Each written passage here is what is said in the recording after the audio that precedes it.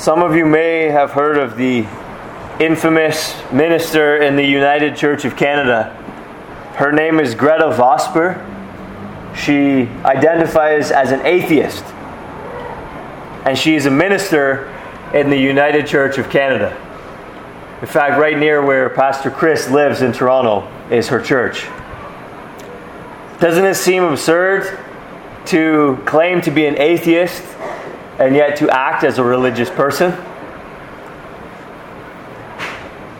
Conversely, doesn't it seem absurd to claim to be a religious person and yet act like an atheist?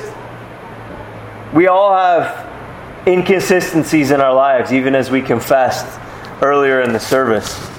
We all have inconsistencies in our lives to some degree or another. Not always so extremely obvious or absurd as in Greta Vosper's case. But in between our new birth and the consummation of all things, we are simul justus et peccator. I'm sure I've just butchered the Latin. But this is Martin Luther's phrase, simultaneously justified and sinful. Paul says in Romans 7:19, I do not do the good I want, but the evil I do not want is what I keep on doing. Think, to give a simple example, of the battle with the alarm clock that many of us, if not all of us, undergo each morning. We know that our relationship with God is the most important aspect of our lives. And yet, we act all too often like a few more minutes of sleep is more important.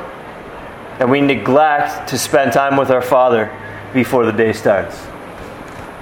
Then we tell ourselves we'll read and pray after work or before bed. Again, because we know it is important to spend time with God in prayer and in His Word.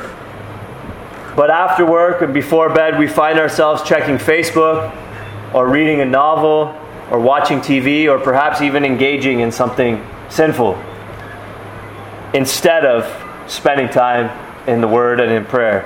And the day goes by without ever reading and praying. That's an inconsistency. Incongruence between our professed beliefs and our actions. Inconsistency. There's a failure to connect the dots, so to speak. It is a failure to make objective truths concretely true in our lives, felt true. It is a failure to allow truth to affect us, to shape us. Who here believes that it is true that wearing a seatbelt is safer than not wearing a seatbelt? Really? The jury's out on this one? Statistically, we know that it is safer to wear a seatbelt than not to wear a seatbelt. But here's the question. Do you always wear one? If not, then you have not allowed the truth of the matter to actually affect you or to shape you. Or again, who here believes that it is true that exercising vigorously for 20 minutes, 3 or 4 days per week is good for your health? Again, that's true. So do you all exercise vigorously for 20 minutes, 3 to 4 times per week? Then you have not allowed the truth of the matter to actually affect you, to shape you. In Luke 1, which we just read, Zechariah has a moment of inconsistency, or an instance of inconsistency. I say it was just a moment, or just an instance, because we're told in Luke 1:6 that Zechariah was righteous before God, walking blamelessly in all the commandments and statutes of the Lord. So Zechariah wasn't characterized as being a hypocrite. He wasn't just a false professor. He was a godly man. But in Luke 1, we read about an instance or a moment of inconsistency in his life. The angel appeared to him and said, "Your prayer has been heard." This is in verse 13. "And your wife Elizabeth will bear you a son." And the angel goes on to talk about that. Your prayer has been heard, which means that either at that moment Zechariah was praying for a son, Or, at another time, Zechariah had been praying for a son. But in any case, an angel appears to him and says, your prayer has been heard, and your wife will bear you a son. So here's Zechariah's inconsistency. He did not believe. He said in verse 18, how shall I know this? For I am an old man, and my wife is advanced in years. Is this really true? How can this be true? He's questioning, he's doubting. This is an instance of inconsistency. Zechariah was a priest. And here are some pretty fair assumptions to make about priests, ministers, religious leaders in monotheistic religions. And incidentally, Greta Vosper, who I mentioned at the beginning, is simply an exception that proves the rule. Monotheistic priests, pastors, ministers, religious leaders generally are supernaturalists. They not only believe in God, but profess to worship and trust Him. Judeo-Christian leaders specifically profess to expect a Messiah or a Christ. Monotheistic spiritual leaders believe that they will benefit from their religion. And monotheistic spiritual leaders of various sorts believe that their lives are part of a bigger meta-narrative or story. Right? Those are some fair things we could probably say about all leaders, pastors, whatever you want to call them, in monotheistic religions. That's why it shocks us when we hear about Greta Vosper professing to be an atheist. All of those things that I just said are generally true. In fact, almost universally true. So when the angel comes to a priest and says that something supernatural will happen, would it be consistent or inconsistent for a priest in a monotheistic religion to believe the angel? It would be consistent. It would be inconsistent for a priest in a monotheistic religion not to believe. When the angel comes and says that God has heard his prayer, would it be consistent or inconsistent for Zechariah to believe the angel? Consistent. Again, why pray? Why bother to pray if we think that God does not hear our prayers? And he was a Jewish priest, which means that he was expecting a Messiah. So when the angel comes and says that the long-expected Messiah is now coming, would it be consistent or inconsistent for Zechariah to believe the angel? Consistent. It's utterly inconsistent for him to disbelieve at this point. When the angel comes and says that Zechariah is about to benefit from his relationship to God as God answers his prayer, again, it's inconsistent for Zechariah to disbelieve. And when the angel says to Zechariah that he and his son are going to play a role in the unfolding meta-narrative or the grand story of history, again, it's inconsistent for Zechariah to disbelieve this. It's the definition of being part of a monotheistic religion is that we believe that we're part of a story bigger than ourselves. And so it shouldn't surprise us that we have a role to play in this story bigger than ourselves. So do you see the inconsistency? Nothing should have seemed more normal to Zechariah than to actually have a spiritual experience in the holy place of the temple. To hear that God has actually heard his prayers and is both going to give him a son and also going to send the Messiah or the Christ shortly thereafter. But Zechariah does not believe the angel. He asks in verse 18, "How shall I know this?" which indicates that he was skeptical. And verse 20 of Luke chapter 1 confirms that this is indeed the sense of Zechariah's question when the angel says, "You did not believe my words." Now, leaving clergy aside and moving more specifically from monotheistic religions in general to Christianity, and even leaving clergy aside, what would be fair to assume about all Christians in general? How about the following? everything I just listed, that we are supernaturalists. That we not only believe in God, but profess to worship and trust Him. That we believe Jesus is the long-expected Messiah or Christ, and that's where we get a little more specific. That we believe that we will benefit from our religion, and that we believe our lives are part of a bigger meta-narrative or story. Then if these things are true of us, or should be true of us, then why do we have instances of inconsistency, as Zechariah did?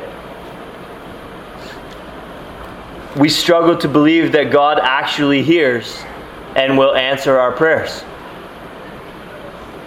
We struggle to believe that reading the Bible will actually nourish us and be a means of God's transformation in our lives. We struggle to believe that God actually knows what we do and think in secret, and we conduct ourselves sinfully when nobody's watching. We sometimes feel like our lives are meaningless or insignificant, rather than seeing ourselves as actors or players, as Shakespeare would say, in what Calvin called the theater for the display of the divine goodness, wisdom, justice, and power, namely this world in which we live. We struggle to believe that following Christ loyally and devotedly is actually the most beneficial thing for us. We struggle to worship only and always the one true God, and we are constantly manufacturing idols for ourselves, displacing God as the supreme object of desire in our hearts. And so on. You get the idea. We often experience instances of inconsistency, even as regenerate people, just as Zechariah did.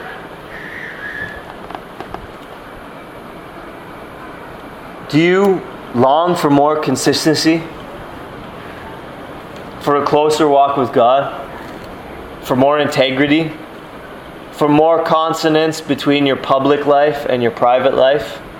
More harmony between your public life and your private life? Somehow, Zechariah was able to address the inconsistency in his life. We read verses 57 to 80 earlier, and we see that by the time that we get to that section of Luke chapter 1, that the inconsistency in Zechariah's life has been addressed. In verse 63, Zechariah is adamant. His name is John. The one who once wavered now no longer does. The one who doubted enough to question an angel is now confident enough to stand before a crowd and say definitively, his name is John. Zechariah had been mute and deaf, it seems, since they had to make signs to communicate with him in verse 62. So he had been mute and deaf for 9 months by this point, because remember, when he came out of the temple, he already couldn't talk. This was when the angel announced John's birth. So, for 9 months, Zechariah had been mute and deaf. And as soon as his mouth is opened, he erupts into praise and prophecy. The first words out of his mouth are not about his family, or his experience in the temple, or his relief from being deaf, about no longer being deaf and mute for 9 months, but the first words out of his mouth are, "Blessed be the Lord God of Israel." This man who could not grasp the simplicity of the angel's announcement has now grasped the complexity of biblical theology. And under the inspiration of the Holy Spirit pours forth a beautiful summary of the history of redemption. Wouldn't you love to hear words like this pouring forth from your mouth? Instead of the inconsistent speech of doubt, despair, crudeness, triviality, and levity that is so prevalent in the world and often creeps into our speech as well. Jesus said that out of the abundance of the heart, the mouth speaks. Wouldn't you love to have your heart changed so that the same type of speech that poured forth from Zechariah when his mouth was open also pours forth from your mouth on a consistent basis? Let's look then at how Zechariah's inconsistency was fixed. Let me say this up front. The text doesn't tell us explicitly. There's no verse that says this is how Zechariah changed. But as our confession tells us, there are legitimately biblical ideas that are not explicit, but are necessarily contained in the Scripture. And how Zechariah changed is one of them. But before we get to how Zechariah changed, let me briefly make a few comments on prophecy, which will seem like a digression at first, but I promise it is related. On rare occasions, God uses an instrument, whether a man or an animal even, to prophesy in a way that is completely out of character for it. Consider, for example, Balaam's donkey in Numbers 22. It's not making use of a donkey's normal range of operations in order to prophesy. He's not making use of a donkey's normal personality and proclivities in order to prophesy in that instance. In that instance, God is using the donkey as an instrument for prophecy in a way that is completely out of character for the donkey. Or Saul in 1 Samuel 1:10 prophesies. And the biblical portrait of Saul is that he was an ungodly, unregenerate person. And so again, it's very much out of character for Saul to prophesy. So God does do that from time to time. But far more often, God uses the natural gifts and personality and proclivities of a speaker to communicate his message. When we say that we believe in verbal plenary inspiration of Scripture, namely that every word of Scripture is inspired and not just the ideas, we do not mean that the Bible just dropped out of the sky in its final form. Somehow we believe that God superintended the process of inspiration in such a way that men with real personalities, real vocabularies, real life experiences wrote in their own style, but somehow that the very words that they wrote were God's words. In 2 Peter chapter 1 and verse 21, speaking of prophecy, Peter says, men spoke. Men spoke. He adds that men spoke from God as they were carried along by the Holy Spirit, but men spoke. In other words, while God sometimes does use a person to prophesy completely against their nature, He more often uses people to prophesy in their own style, drawing on their own vocabulary and their own phrasing, so that it is proper to say that they spoke, even if they spoke from God as they were carried along by the Holy Spirit. This is why Jesus can say Moses wrote such and such, or why we in preaching will sometimes say Paul tells the Ephesians such and such, because Moses really did write and Paul really did speak. They spoke from God as they were carried along by the Holy Spirit, but they really did speak. So here's the point as we come back to Zechariah. Which type of prophecy is happening here? Was Zechariah saying what he really didn't want to say about things that he really didn't know about? Or was Zechariah speaking from the overflow of his heart, in synergism with the Holy Spirit's inspiration? We have indications here in the text that it is the latter. Again, in Luke 1 verse 6, we read that Zechariah was righteous and blameless. We read in Luke 1 and verse 63 that Zechariah is decisive and takes God's side in the matter of naming his son. He says his name is John. And then in Luke chapter 1 and verse 64, we read that he spoke blessing God, not motivated by fear. He wasn't motivated by fear, but love. He had overwhelmingly good things to say about God as his mouth was open. All of this means that Zechariah knew and understood what he was saying. He was drawing on his own body of knowledge, as it were. And he was saying what he really wanted to say, even though the Holy Spirit was speaking the very words of God through him. So now back to our main point. All of this is going somewhere. How Zechariah's inconsistency was fixed. In the months during which he was mute and deaf, he was not blind. Neither was he unable to think. As a priest, he may have had access to scrolls containing the Old Testament scriptures. But even if not, he had at least committed much of the Old Testament to memory, as any good Jew would have done, and especially as any good priest would have done. So when we put two and two together, the conclusion that we need to come to is that Zechariah meditated on Scripture over these 9 months. That the angel appeared to him and he became mute and deaf, and he meditated on Scripture during the months that John was in the womb, thinking over what the angel said, thinking over the Scriptures, trying to understand his life and circumstances in light of the Scripture. Biblical meditation is not emptying your mind as some Eastern religions do, but rather saturating it. Pastor Lee Powell in Toronto has articulated what he calls 5 M's of Christian meditation. The first is mutter. He says we should read it out loud, hear it over and over, just say it again and again. Memorize, that one is self-explanatory. Mince, think it over and over again, chew it up as it were. Mince. Fourthly, move. Read the Bible, meditate on the Bible for movement. How does this need to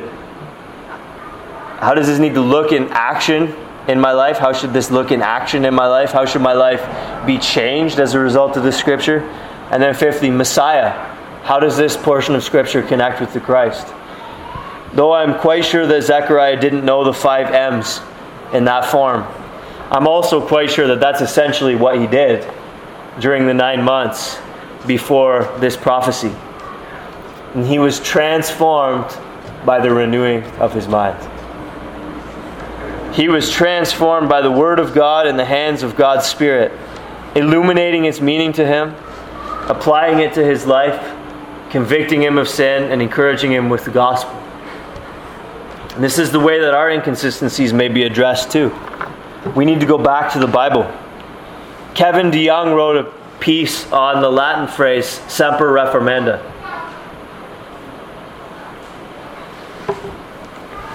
which means always being reformed. Semper reformanda is not about constant fluctuations, DeYoung says, but about firm foundations. It is about radical adherence to the Holy Scriptures, no matter the cost to ourselves, our traditions, or our own fallible sense of cultural relevance. Stand your ground, hold fast, guard the good deposit, and be open to change whenever we drift from the truth or fail to grow up in it as we should. The motto of the Reformation was not forward, but backward, as in back to the sources, ad fontes. End quote. When we see inconsistency in our lives, just as there was inconsistency in Zechariah's life, we need to address it the same way that Zechariah addressed it. We need to meditate on the Scriptures.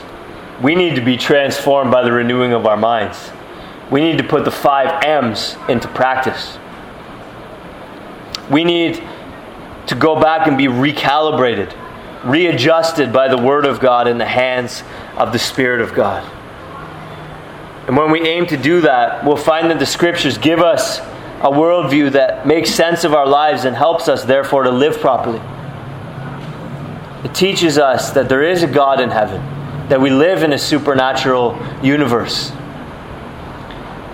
It teaches us that the universe is not unfolding randomly, that God is not reading the newspaper, so to speak, as we do, morning by morning, to figure out what's going on in the world and how He's going to respond to it, but it's unfolding as part of a plan, as part of a story which He is not a character in, but a story in which He is authoring.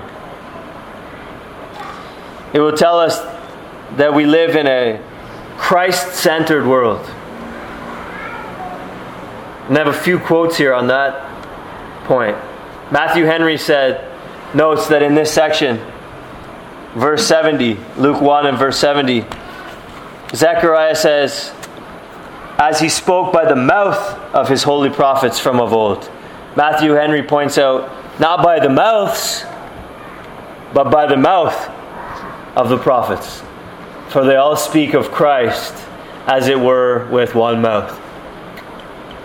John Owen, no man was ever saved but by virtue of the new covenant and the mediation of Christ in that respect. Calvin, the power and efficacy of that redemption, which was once exhibited in Christ, have been the same in all ages. Gerardus Voss, the entire Christian life, root and stem and branch and blossom, is one continuous fellowship with Christ. John Calvin again, no grace, no love must be expected by us from God except through Christ's mediation. We find all of these things to be true as we go back and look at the Scriptures. We find these things working their way into our hearts, working their way into our minds as we meditate on the Scriptures. We'll realize that there is lots of blessing laid up for us in Christ Jesus. And I'm not talking about cars and money and clothes. But when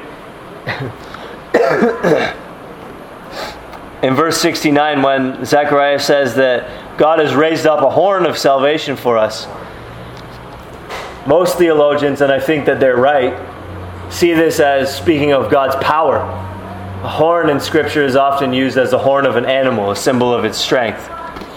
But Matthew Henry, I think, frankly, rather fancifully, I think he oversteps good exegesis on this point. But he talks about a horn like a cornucopia, what you sometimes see at Thanksgiving, full of all kinds of vegetables and fruits and plenty. And he talks about how Jesus is a horn of salvation, not only in the sense of a power of salvation, but a plenitude of salvation. I don't think that's good exegesis, but I think that that's absolutely true. That in Him the fullness of God dwells bodily.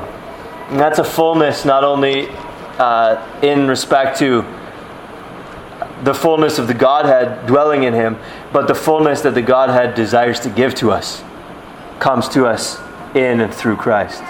And so it's certainly a true idea. I think good truth and wrong verse to proof text it, wrong verse to support it. But in Christ Jesus, there really is blessing to spare. That God loves us and God watches over us. God cares for us. God provides for us. God walks with us day by day. God nourishes us. God strengthens us. God will never let us go, etc., etc. All of these things will work their way into our hearts and into our minds as we meditate on the Scripture. And as we meditate on the Scripture, all of this will lead us to doxology, as it led Zechariah to doxology. Blessed be the Lord God of Israel. And so, just as Zechariah had inconsistency, so we have inconsistency. And just as Zechariah was transformed by lengthy, consistent meditation on the Word of God over the 9 months that John was in the womb, so we also may have our inconsistency remedied through constant meditation on Scripture and application of it to our lives, seeking to understand ourselves in light of the Scriptures. So would we all go back to the Scriptures and find glorious truths about Christ that encourage us in our Christian life and that edify us and that help us along day by day? And would we be transformed by the Scriptures to live more consistent lives that are more in step with the truths that we profess to believe?